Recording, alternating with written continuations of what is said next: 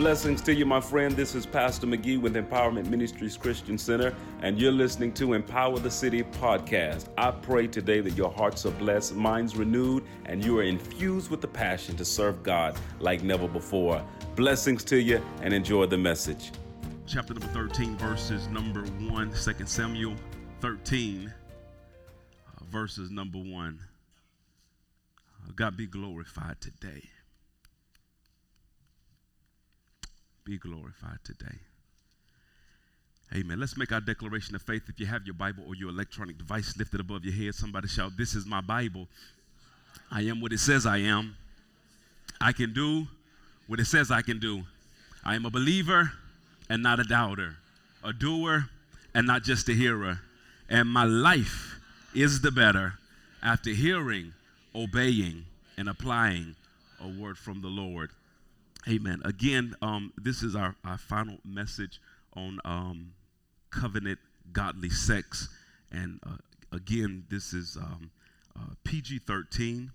And because of the content that I'm going to be dealing with today, there may be some things that just happen on the inside of you. And the way we're going to have service today, once we conclude our services, we will have some prayer warriors here. That if you need someone to pray with you, to intercede with you, we're going to make ourselves available. One of the things that God often does through me is when I'm ministering, is a lot of times people come into just a regular service like this and have no idea that God is actually going to deal with something in their past that hurt them years ago. And I always want to do a good job, not just opening people up to handle it, but to make sure that they're closed up. Come on, somebody. Amen. And so we're going to provide prayer for those who need it after service. If you're good, you're good. But if you need prayer, don't leave here without it. Can you say amen to that? Book of 2 Samuel, chapter number 13, verses number 1. The writer says, "In the course of time, Amnon, son of David, fell in love." Somebody shout, "He fell in love." Now, we're going to define love within this context, because what we see as the word, this is the problem with our English dictionary. We use one word for everything. Watch this. I love my wife. I absolutely love my wife. But I love my car too. I love my car. I love pizza. Anybody love pizza? Man, I love Jesus. One word for everything. But when it comes to Hebrew and the Greek language, there are different words to express different emotions. And this type of love is not the love that God requires, the agape love. It is a lustful taking love. Because watch this, true love always gives. Lust always takes. Love is concerned about your well-being. Lust, at the end of the day, is only concerned about self. Are y'all with me? So this type of love is not a godly love. The beautiful sister of Absalom, son of David, Amnon, because Amnon became so obsessed with his sister Tamar that he made himself ill. She was a virgin, and it seemed impossible for him to do anything to her. So Amnon lay down and pretended to be ill. When the king came to him, Amnon said to him, "I would like my sister Tamar to come and make some special bread in my sight, so I may eat from her hand." David sent word to Tamar at the palace, "Go to the house of your brother Amnon and prepare some food for him." So Tamar went to the house of her brother Amnon, who was lying down. She took some dough, kneaded it, made the bread in his sight, and baked it. Then she took the pan and served him the bread, but he refused to eat. "Send everyone out of here," Amnon said. So everyone left him. Then Amnon said to Tamar, "Bring the food here into my bedroom, so I may eat from your hand." And Tamar took the bread she had prepared and brought it to her brother Amnon in his bedroom. But when she took it to him to eat, he grabbed her and said, "Come to bed with me, my sister." She responds, "No, my brother." Somebody shout, "No" means no. No means, it means no. But she wanted it, Pastor. Did she say no? Somebody shout it again. No means no. "No, my brother," she said to him, "don't force me. Such a thing should not be done in Israel. Don't do this wicked thing. 13. What about me? This is her plea. What about me? Where could I get rid of my disgrace? And what about you? You would be like one of the wicked fools. Understand, Amnon, he's a prince. He's a prince, the oldest son, heir to the throne of David. You would be like a fool in Israel. Please speak to the king. He will not keep me from being married to you, but don't do it like this. But he refused to listen to her, and since he was stronger than she, he raped her. Then Amnon, now this is why I know it's not true love. It was lust. Because look how fast that thing turned as soon as he got what he wanted. 15 says, then Amnon hated her with intense hatred. In fact, he hated her more than he loved her. Amnon said to her, get up, get out. Father, now in Jesus' name, I'm asking you, Jesus, to rest your chiefest of anointings, not just upon this vessel of clay, but upon this house. God, there are some that are hurting because of things that have happened to them in their past. And I believe that this service, as well as this house, is a catalyst of healing. And I thank you in advance for lives that will be touched, changed, transformed today, forever, in Jesus' mighty name. And everybody says, this is week number 4. We've been dealing with this idea of covenant sex, and we started the first 2 weeks out with when it's done right. Somebody shout, when it's done right. There's so many joys, man, that comes when approaching this God gift of sexuality in the right way. Week number 3, we basically highlighted the idea when it's done too soon. It's not about right or wrong. It could be right, but just not right now because it's too soon. Today, I want to highlight the idea when it should never be done. When it should never be done. Now, I'm going to give you some proof texts, and I'm going to read a few scriptures, but I'm really going to share some personal things with you guys on today and be very, very transparent before you guys, because I believe healing happens through transparency. So this is who I'm not talking to today. I am not talking to the individual that you know of some current craziness that's going on in the life of some child, some molestation, some abuse or what. I'm not talking to you. This is the only message that I have for you. You need to tell somebody. You need to pick up the phone and get the legal authorities involved. Can somebody say amen to that? So I'm not, the rest of the message is not for you. This is the only word. Pick up the phone, call somebody who can handle it. Can somebody say amen to that? So this is who I do want to talk to today. I want to talk to individuals like me. In your past, you've had some type of sexual misbehavior or letdown that the enemy tried to use to really break your life for the rest of your life. That's who I want to talk to today. Happened to me when I was maybe 6 or 7 years old. And it's interesting because to this very day, it's certain things in my childhood I can't even remember. I believe it's actually a gift of God. I believe that it's a part of how God made us, that there are certain things that are so hurtful that he just blocks the remembrance of those things out. There's certain things when I grew up, it wasn't even maybe 2 or 3 years ago, I had to ask my big sis, Fawn, what was this? I remember these pictures of stuff that happened. Tell me about this situation. 6 or 7 years old. My parents, I don't even know where my other siblings were, but I remember my mother dropping me off at my grandmother's house, and I absolutely love my grandmother. Matter of fact, I eulogized her, had the honor of eulogizing her several years ago. And after dropping me off at my grandmother's house, Granny went somewhere. I don't know where Granny went. But that particular night, it was terrible weather, thundering and lightning. And I just remember just being under the table just in a little ball because I was afraid. I'm 5, 6, 7. I don't know how old I am. And one of my older cousins was staying the night with Granny, or actually just living with her. And he called out to me. He said, Greg, what's wrong with you, boy? And I said, I'm scared. And he says, won't you come in here with me? And so I go into his room, and he pulls me into the bed. And see, there's certain things sexually that should be done later in life when it's in covenant. But then there are certain things sexually that absolutely should never be done, no matter what the age is. And that night, my older cousin molested me, this 5, 6, 7, I don't know how old I was, little kid.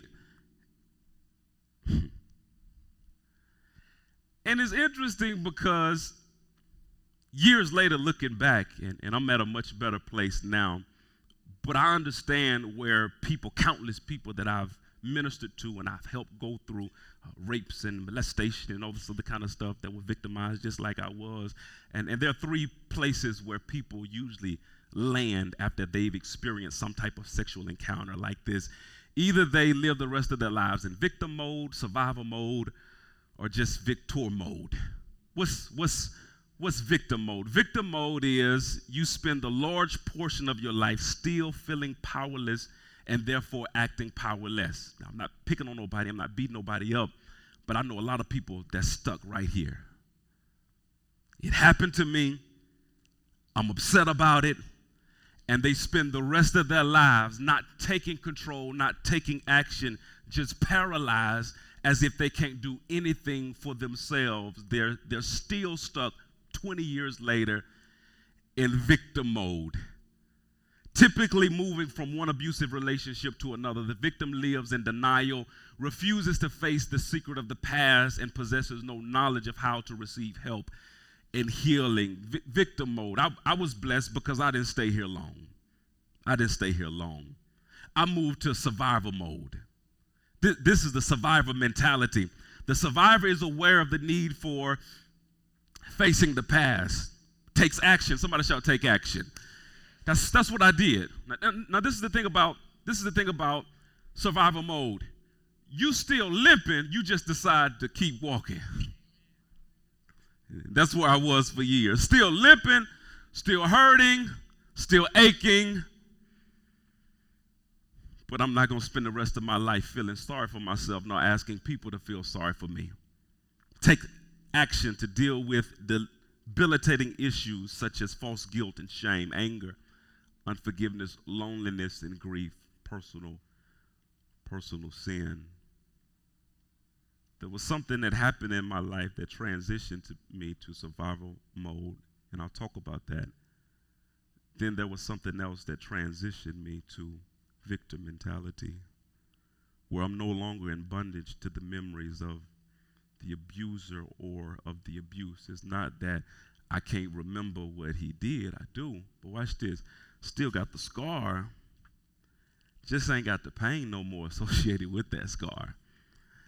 I can think about it, and if I want to, I can replay the moment, but don't have to cry my eyes out the way I used to, because I'm more than just a victim. I'm more than just a survivor. God has made me a victor.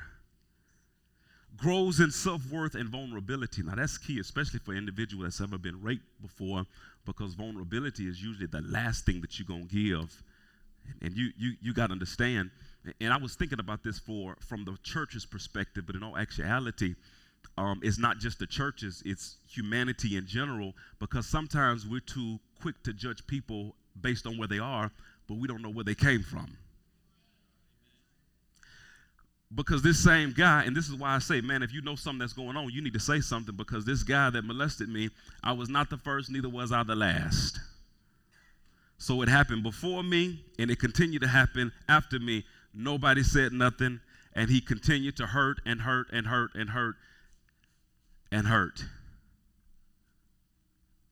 Somebody shout, you got to say something. So growing up and God helping me to build my self-worth and value again, allowing me to be vulnerable in front of people again, that was a God thing. That wasn't a Greg thing.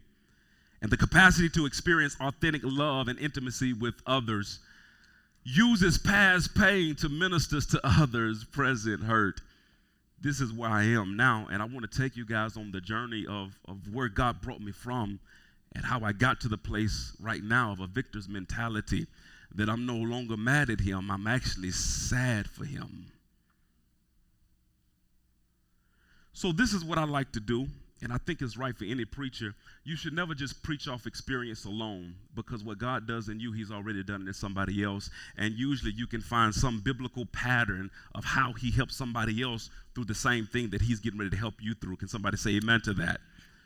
So when I was praying concerning this passage of scripture, I asked God, show me the hope in the story.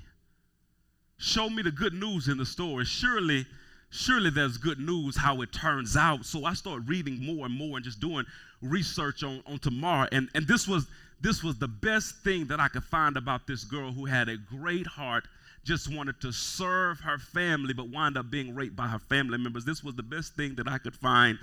Verse number 18b says, she was wearing an ornate robe, for this was the kind of garment that the virgins' daughters of kings wore. Tamar put ashes on her head and tore the ornate robe she was wearing. She put her hands on her head and went away, weeping aloud as she went. I can feel that, because I cried for days.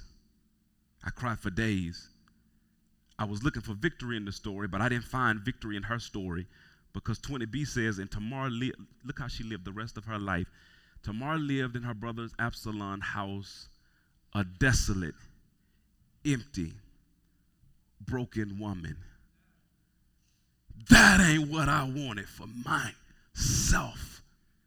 That's not what I wanted for my future, for my children, for my wife, to be connected to people, but just broken, desolate. So I know what God did in me, so I said, God, I need you to help your boy with a biblical example, watch this, of somebody who went through something as crazy as I did, but came out on the other side. And I found it in the craziest place. I've never seen this in the text. I've never seen this in the text until a few days ago when I was reading it. Many of you guys who follow my messages, especially my slides closely, there's a lot of quotes that I do from June Hunt, and I was reading through one of her books on rape and molestation, and she paints this picture of this story of these 4 boys, and I've never seen this before. It absolutely blew my mind.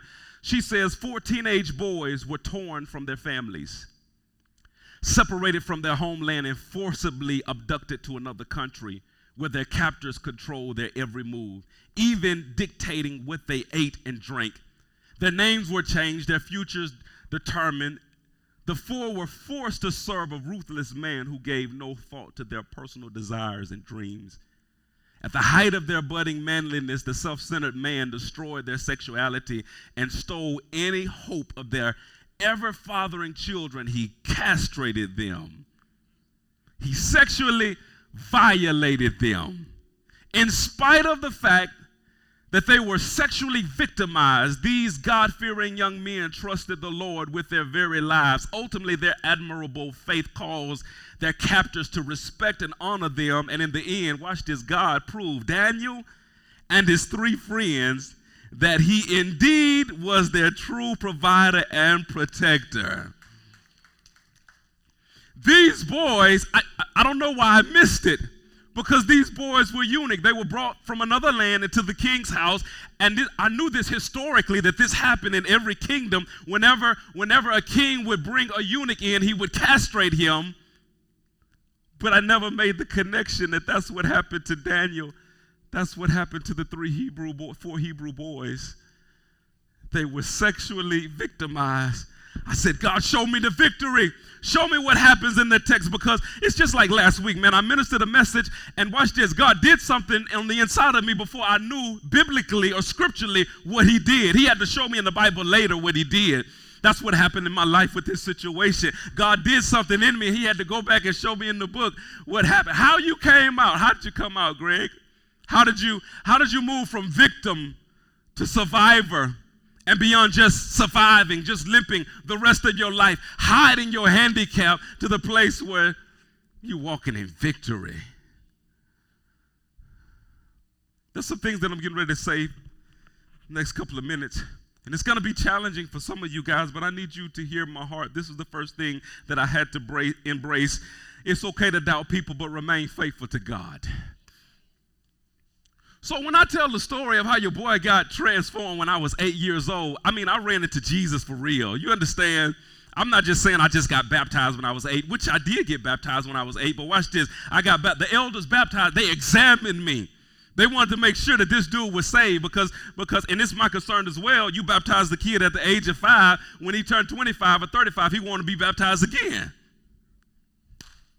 But at the age of 8, I had a real encounter with God. It wasn't just because I knew the story of salvation so well, because all of my siblings, we grew up in Sunday school. We grew up in church 9 months before I ever got here. Man, I was in church every Sunday. So I know the story, but it was more than just a story. This little 6, 7, 8-year-old boy was hurting in his heart, dying on the inside, and Jesus introduced himself to him, and I chose to fall in love with Jesus for the rest of my life. Now, I'm telling you, it wasn't easy, and let me tell you why it wasn't easy and why it's not easy for some of you guys who've had some catastrophic things that happen to you. This is why, and this is what challenged me later on in life, because these are 3 things that I know about God that I've learned literally all of my life. God is all-loving, He's all-knowing, and guess what? He is all-powerful. That's who God is. That's who He is. But for somebody that had something happen to them as a young child, it's hard for me to receive all 3 of these elements that this is who God is, because if He is all-knowing and He's all-loving, how can He love me, know what's going to happen to me, and not do nothing about it? So as a young kid, I had to kind of, downgrade God just a little bit. He loves me and He knows, but maybe He can't do exactly what everybody say He can. Or maybe He does know and He's all powerful, but He's not maybe He's just a little cold-hearted towards some people. You can go all 3. Maybe He does love all. Maybe He is all powerful, but maybe He doesn't know everything. So I fell in love with God, but God had to show me some things. If you're taking notes, write this down. Faithfulness to God manifests the blessings and revelation of God. Because I wrestle with this concept of an all-knowing, all-loving, all-powerful God. I wrestle with it, but I just made a choice. I'm going to be faithful. I don't understand it. I'm just going to put it over here. I don't understand it, but I'm going to remain faithful to you. I'm going to serve you. I'm going to live for you. Saved at the age of 8, 13 years old, called into the ministry. No, I'm talking about I had a real call of ministry. It wasn't just I saw somebody preaching that looks cool and I want to try it. No, I heard God pull on my heart and say, I'm choosing you to do that. So my faithfulness equated to not only the hand of God rested upon my life, but then revelation. This is where some of us are missing it. We say, if God will reveal, then I'll be faithful. If He will show me why it happened, why I had to go through this, and if He convinces me that the reason is good enough that I had to go through this, I'll commit to you, I'll connect to you then. But until then, Jesus, help me in this place. I'm going to kind of do my own thing. I chose to be faithful, and watch this. I'm not throwing rocks at nobody, because watch this. Like I said, this dude, he did it to several of my cousins. I have several family members. And I've talked to them since this time that they're homosexuals now. They're lesbians now. And it's interesting. People that have ministered to them always talk to them about the sin of homosexuality, but never talk to them about the pain. Because the reality is, the first encounter that my little cuz had with a man was him taking something from her. And if this is how men are, I'd rather not have one. And then I had other cousins, watch this, they became so promiscuous and the whole family talked about, look at you little fast self. Not knowing the only reason she giving herself away is because she never want to be put into a position where somebody take it. So I'd rather give it than have somebody take it. Faithfulness to God. I chose to just commit. Didn't understand every way. And this is what I'm challenging. If you knew everything, it wouldn't require faith on your part at all, because you know it all. Trusting God means don't know everything, but I believe He got my best interest in heart. So after committing to Him, years later, and I'm going to take you down the journey of what God did on the inside of me, because at the from 8 on, now I'm in survival mode. For that first year and a half, whenever it was, 6, 7, I don't know when it was, when it first happened, I was in victimization mode. I needed sympathy. I was hurting. I needed somebody to lick my wounds because I was in pain. But when I met Jesus, he moved me from victim to survivor. Better, but not where he wanted me to be still. People were admiring me, and it's interesting because everybody in the church know what I'm going through, but ain't nobody talking to me about it.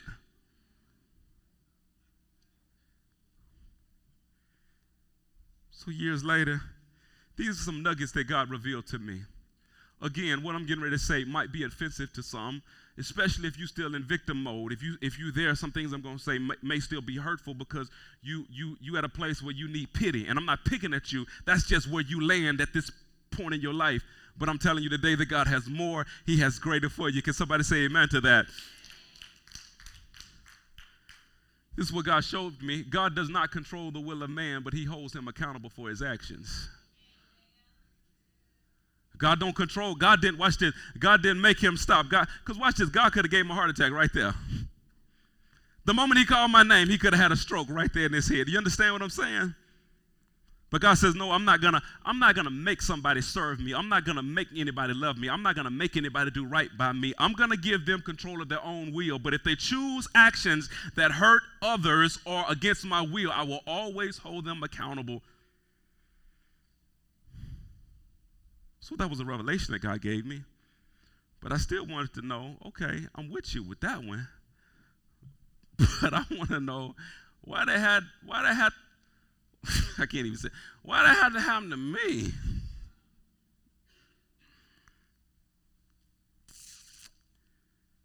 I grew in my relationship with God, and there were some big boy things he told me that maybe at 8 I couldn't handle. But later on in life, when God began to minister to me and give me revelation, I was able to handle it then. And this is what he showed me. It's not about why it happened, but how I can use it after I heal you. Again, that was a big boy revelation. It ain't about why. Because this is not the first thing crazy that's ever happened to me that I've asked God why. And there's several times God has said this statement just in different forms. Another issue that happened years ago, and he said, if I couldn't see how I could use it to bring me glory, I would have never let that happen either. But I saw it. I am all powerful and I can't do anything. I am all knowing and I saw it coming. But what I saw coming, I saw how I could use you after I heal you to bring about healing and restoration to the lives of people. So the very thing that the enemy tried to use to break you, God's going to heal you so you can help others. Romans 8:28 says, and we know that all things God works for the good. Somebody shout, it's working together for my good. Man, you got to have just that type of faith. I don't know how God's going to do it. All I do know is it's going to work together for my good some type of way because I do love him and I'm called according to his purpose. Can you say amen to that? So watch this. I wanted a biblical example. And these 3 Hebrew boys, stolen from their home, made slaves, castrated, identity stolen. We call them Shadrach, Meshach, and Abednego. That ain't even their real names. That's their Babylonian name. We don't even know their real name. It's in the text. We just never say it. So just walk with me for a second. By the way, these 4 Hebrew boys, they were of royal blood. So in their home country, they had privileges. Certain things that they could do, certain places that they could go, that commoners, that others just couldn't do and go because certain food that was only reserved for them because they were of royal blood. They were snatched from royalty, snatched from their homes, made slaves, sexually violated, and made to serve. Now hold on, because all we know is that these were devout Jewish followers that honored God. So you mean to tell me that the God you serve, talk to me, the God you serve, let all of this happen to you, and now you're in an humble place. What will be your response when you go from the palace Joseph to the pit. This is their response. The first challenge was, we want you to defile your body and dishonor your God by eating our meat instead of the meat that your religion says that you should eat.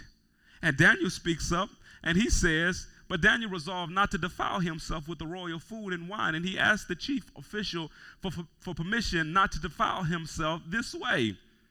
Although he's in this humble position, he remains faithful to God, and because he's faithful to God, somebody shout, blessings will come. Blessings will come. Here's the blessing. Watch this. To these 4 young men, God gave knowledge and understanding of all kinds of literature and learning. And Daniel could understand visions and dreams and all kinds. That's the blessing. But watch this. Here's a revelation. 19 says, the king talked with them, and he found none equal to Daniel. In every matter of wisdom and understanding about which the king questioned them, he found them 10 times better than all. So they're in an humble position, but they remain faithful to God. And because God favors them, because they remain faithful to God, God blesses them in their humble position, watch this, and causes the same king that castrated them to be wowed by them. Out of everybody else that I've stolen from every other kingdom, something special about you. We run into another situation in Daniel chapter number 3 when these 3 Hebrew boys, Shadrach, Meshach, and Abednego, they are challenged with this idea: if you don't bow down and worship this image at the sound of the music, anybody that refuses will be thrown into a fiery furnace. You would think, with everything that God has allowed to happen to me, and if I don't bow to this, I'm going to be thrown in the fiery furnace? Because if God didn't save me from that, he might not save me from, I need you to hear this, because I'm going to read you something that's going to blow your mind. If God didn't save me from that, he might not save me from this. And if he might not save me from this, maybe I need to go ahead and bow. But these boys said, King Nebuchadnezzar, the same king that stole them away from their homeland, their plush position, castrated them, made them slaves. They said, King Nebuchadnezzar, we do not need to defend ourselves before you in this matter. If we are thrown into the blazing fire, we know. Watch this. He didn't save us then. I know he did. But we know he's going to save us now. The God we serve, somebody shout, he is able. He is able to deliver us from it, and he will deliver us from your majesty's hand. But hold up. I just want you to know, King, let's not get it twisted. I know he's able and he will, but just in case he don't, we still ain't bowing. You don't even understand what the enemy has tried to use your tragedy to do to you and your faith. He wants you to so remember the pain of your past that you turn your back on God, but the devil is a liar. I wish I just had maybe one person that could say, yeah, Pastor, I've been through hell, but I still trust God. But even if he don't, I ain't going nowhere. I ain't going nowhere. My youngest son, the first eulogy I did was my oldest boy, my oldest son. And I was a fiery preacher. I'm really a teacher now. Coming under Apostle Beard, I gotta let him listen to some old radio broadcasts, baby. I adopted his fire-breathing style. And I preach healing and I preach deliverance, healing and deliverance and miracles. And then my oldest son dies. Where's your God now? I tell you where he is. The Lord gives and the Lord takes it away. Blessed be the name. I refuse to turn my back on God because of what I'm currently going through right now.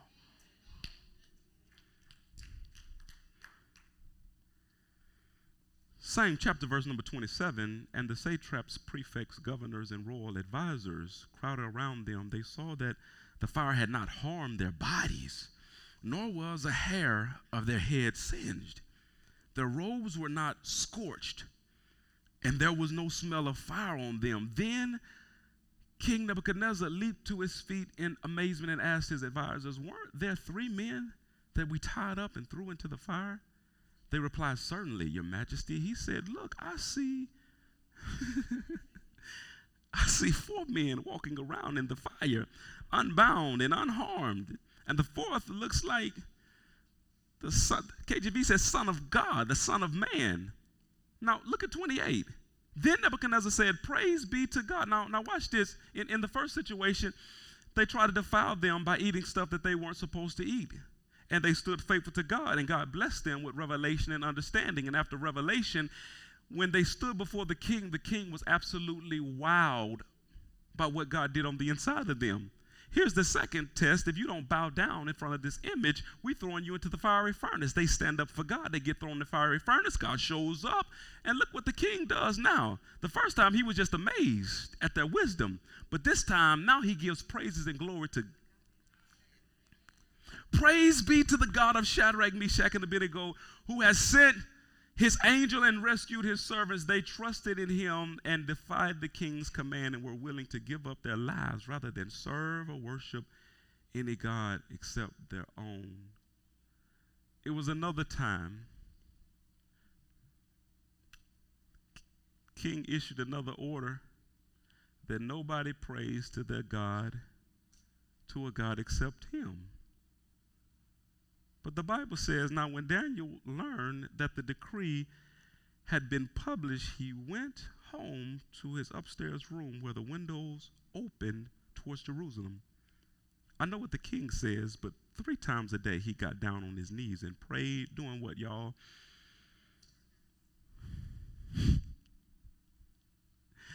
Giving thanks to God, just as he had done before. So you know what happened to him? He got thrown in the lion's den. But you know what God did? God rescued him. My God sent his angels, and he shut the mouths of the lion. They have not hurt me. 25 says, then King Darius wrote to all the nations and peoples of every language in all the earth, may you prosper greatly. I issue a decree that in every part of my kingdom, people must fear and reverence the God of Daniel. The first time they stood up, it just wowed the king. The second time they stood up, the king gave praises to God. The third time they stood up, now the king says, everybody got to worship their God. I wonder what God wants to do through your pain and your affliction of your past. Because you understand. The whole purpose from the beginning, Abraham, I am going to make you a father of many nations, and I'm going to bless all people through you. These 4 Hebrew boys are a part of the lineage of Abraham. And God has revealed himself to this nation, but God is not satisfied. He wants to reveal himself to the whole world. So what the king did was transportation to get the message of God to the rest of the world. Based on these boys' faith, now the king knows who the real, true and living God is. And not only does the king know, he has literally broadcast God's work throughout the entire. I just wonder what God wants to do through, what message do God wants to get through your misery?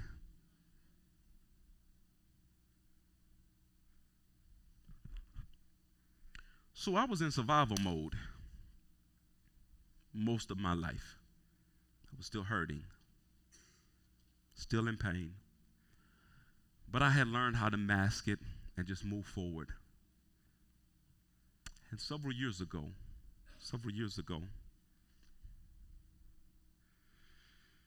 2006, God started dealing with me about Empowerment Ministries Christian Center. I was a limping preacher. I was a limping Christian. Why were you limping? Because I was hurting. I was still in pain. God started dealing with me about this church. And I never forget, I was on my lounge. And no, this was the dream. That's another, excuse me. I was in bed. I had a dream that night, and some of you guys have heard this testimony before. Now I'm showing you what it actually links to. I had a dream, and in the dream, I had this guy in a bear hug just like this.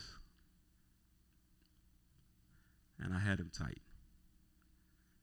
And I woke up out of the dream. Now, I knew what God was trying to say. That wasn't, some dreams you have just crazy. They don't even make sense to nobody. They don't even make sense to God. God, like, I don't know why you had that. It might be that Popeye's chicken scent. Oh, don't say that. I'm sorry. I don't know why you had that dream. Delete that out the tape. I don't want to get sued. Praise the Lord. So I knew God was talking to me. So I got down on my knees automatically, and I said, God, what you trying to say to me? It didn't take him long at all to speak. God spoke to him, and he says, it's impossible for you to grab a hold of all I have for you as long as you're holding on to a man. I was in survival mode, but God had more in store for me. But he couldn't give it to me because my hands were already tied. Now, I knew exactly what he was talking to. God didn't have to call a name. I knew exactly what he was talking about, because out of all of my years of living, it was only one man I hated. It was only one funeral that I wish would happen very soon. Preaching the gospel, hate in my heart. Some people would say justifiable hate, but the reality is he did sin, but I had my sin too. My sin, not his sin, but I still had sin. So God told me to forgive him. So I asked God to help me to forgive him, because I need you to help me with this. So I started doing research on forgiveness. Coming to a close. This is what I learned. Forgiveness doesn't mean that you forget. And some people say that forgiveness is forgetting. That's not true. That's not true. That type of forgiveness is a divine forgiveness. And we're not capable of a divine. No, that's a God. God says, as far as the east is from the west, that's how far I separate your sin. I remember them no more. God can do that. But we can't. Because I remember that situation. I'm not dumb. I'm a smart dude. My wife don't always think so, but I think I'm a really intelligent guy. So forgiveness doesn't mean forgetting. Forgiveness doesn't mean trust. It don't mean trust. We've had several conversations since then. But watch this. He's never welcomed around my kids. I've told my older children who the man is not to be meanful or whatever, just to warn them that this man, he has no right to ever talk to you. If he has anything to say to you, he got to say it through me. You got hard? No, I'm good. I just don't trust his character. I don't know if he delivered or healed. I don't know. So it don't mean trust. Finally, forgiveness doesn't mean that I feel like it's not an emotion. I didn't forgive him because I wept and I cried. Here's what forgiveness is. It's the choice that you make not to hate now because of what was done then. I made that. I said, God, I choose. I'm not going to hate him. I'm not going to hate him. No. Did this come overnight? It didn't come overnight. But I started saying it. I started saying, I forgive him. I forgive him. I forgive him. I'd pull up a picture of his face in my head. I forgive him. I forgive him. Then I took it to the next level. God gave me this one. I started praying for him. When I first started praying, did I mean it? No. I was like, God, don't let him die quickly. Let him die slowly. No. Yeah, I said some stuff, but eventually I started meaning it. And it's crazy. The more I prayed for him, the more God softened my heart. So I made the commitment to forgive him. And then God challenged me to do something, and I don't recommend you do this unless God tells you to do it. He told me to do it. don't do this unless God tells you to do it. Should you forgive? Yes, but the way he challenged me to forgive, he doesn't ask everybody to do this. He asked me to go to him and to release him. So I told God, cool, I got it. But here's the deal. I never see him anymore anyway. So I ain't mind telling God, yeah. Because when the next time I'm going to see him? In 15 years? Doggone it, the next weekend.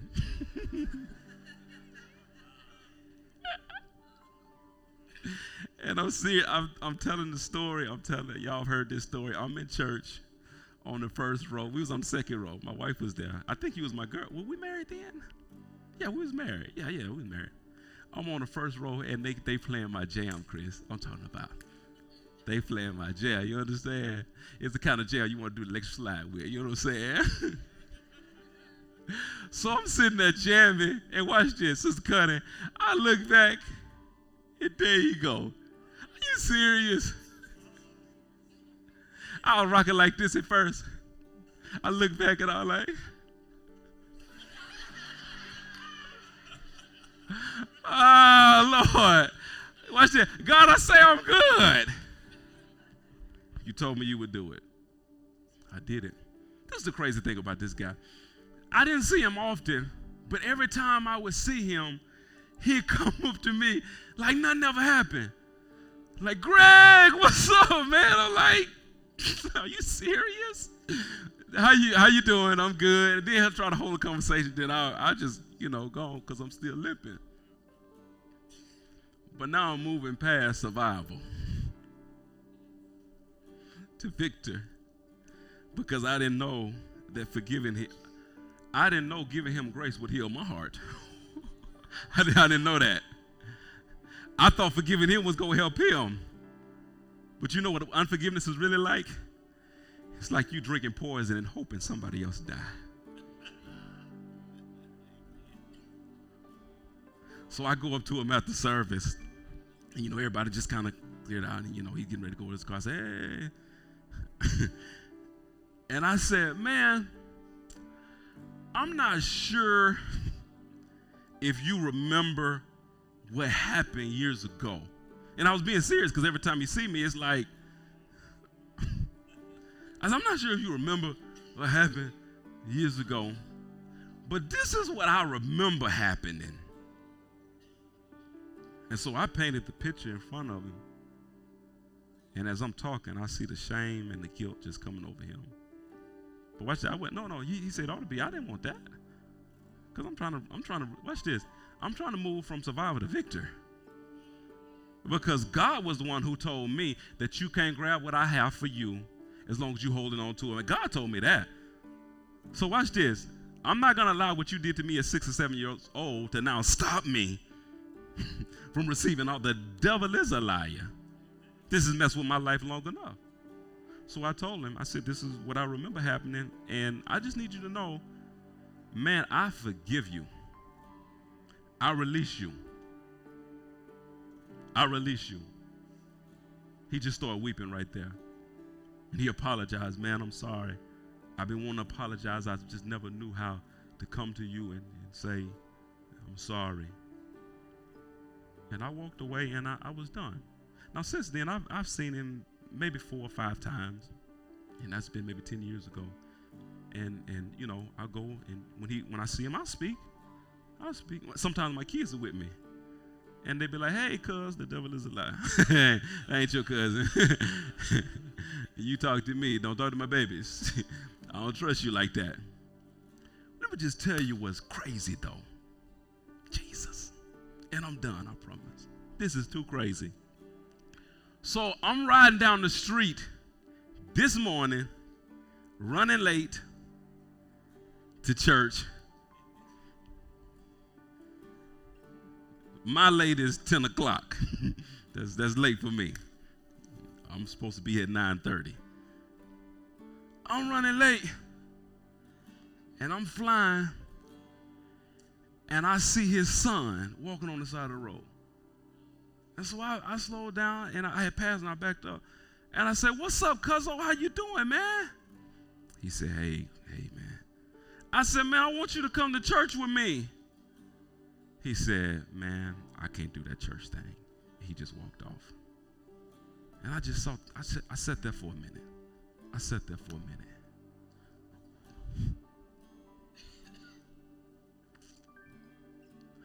Thank God for healing. Because this is the decision that I made when I was sitting in my car. 9:55. I'm good. I said, God, the devil used him to try to break somebody's son. I want you to use me to save his son.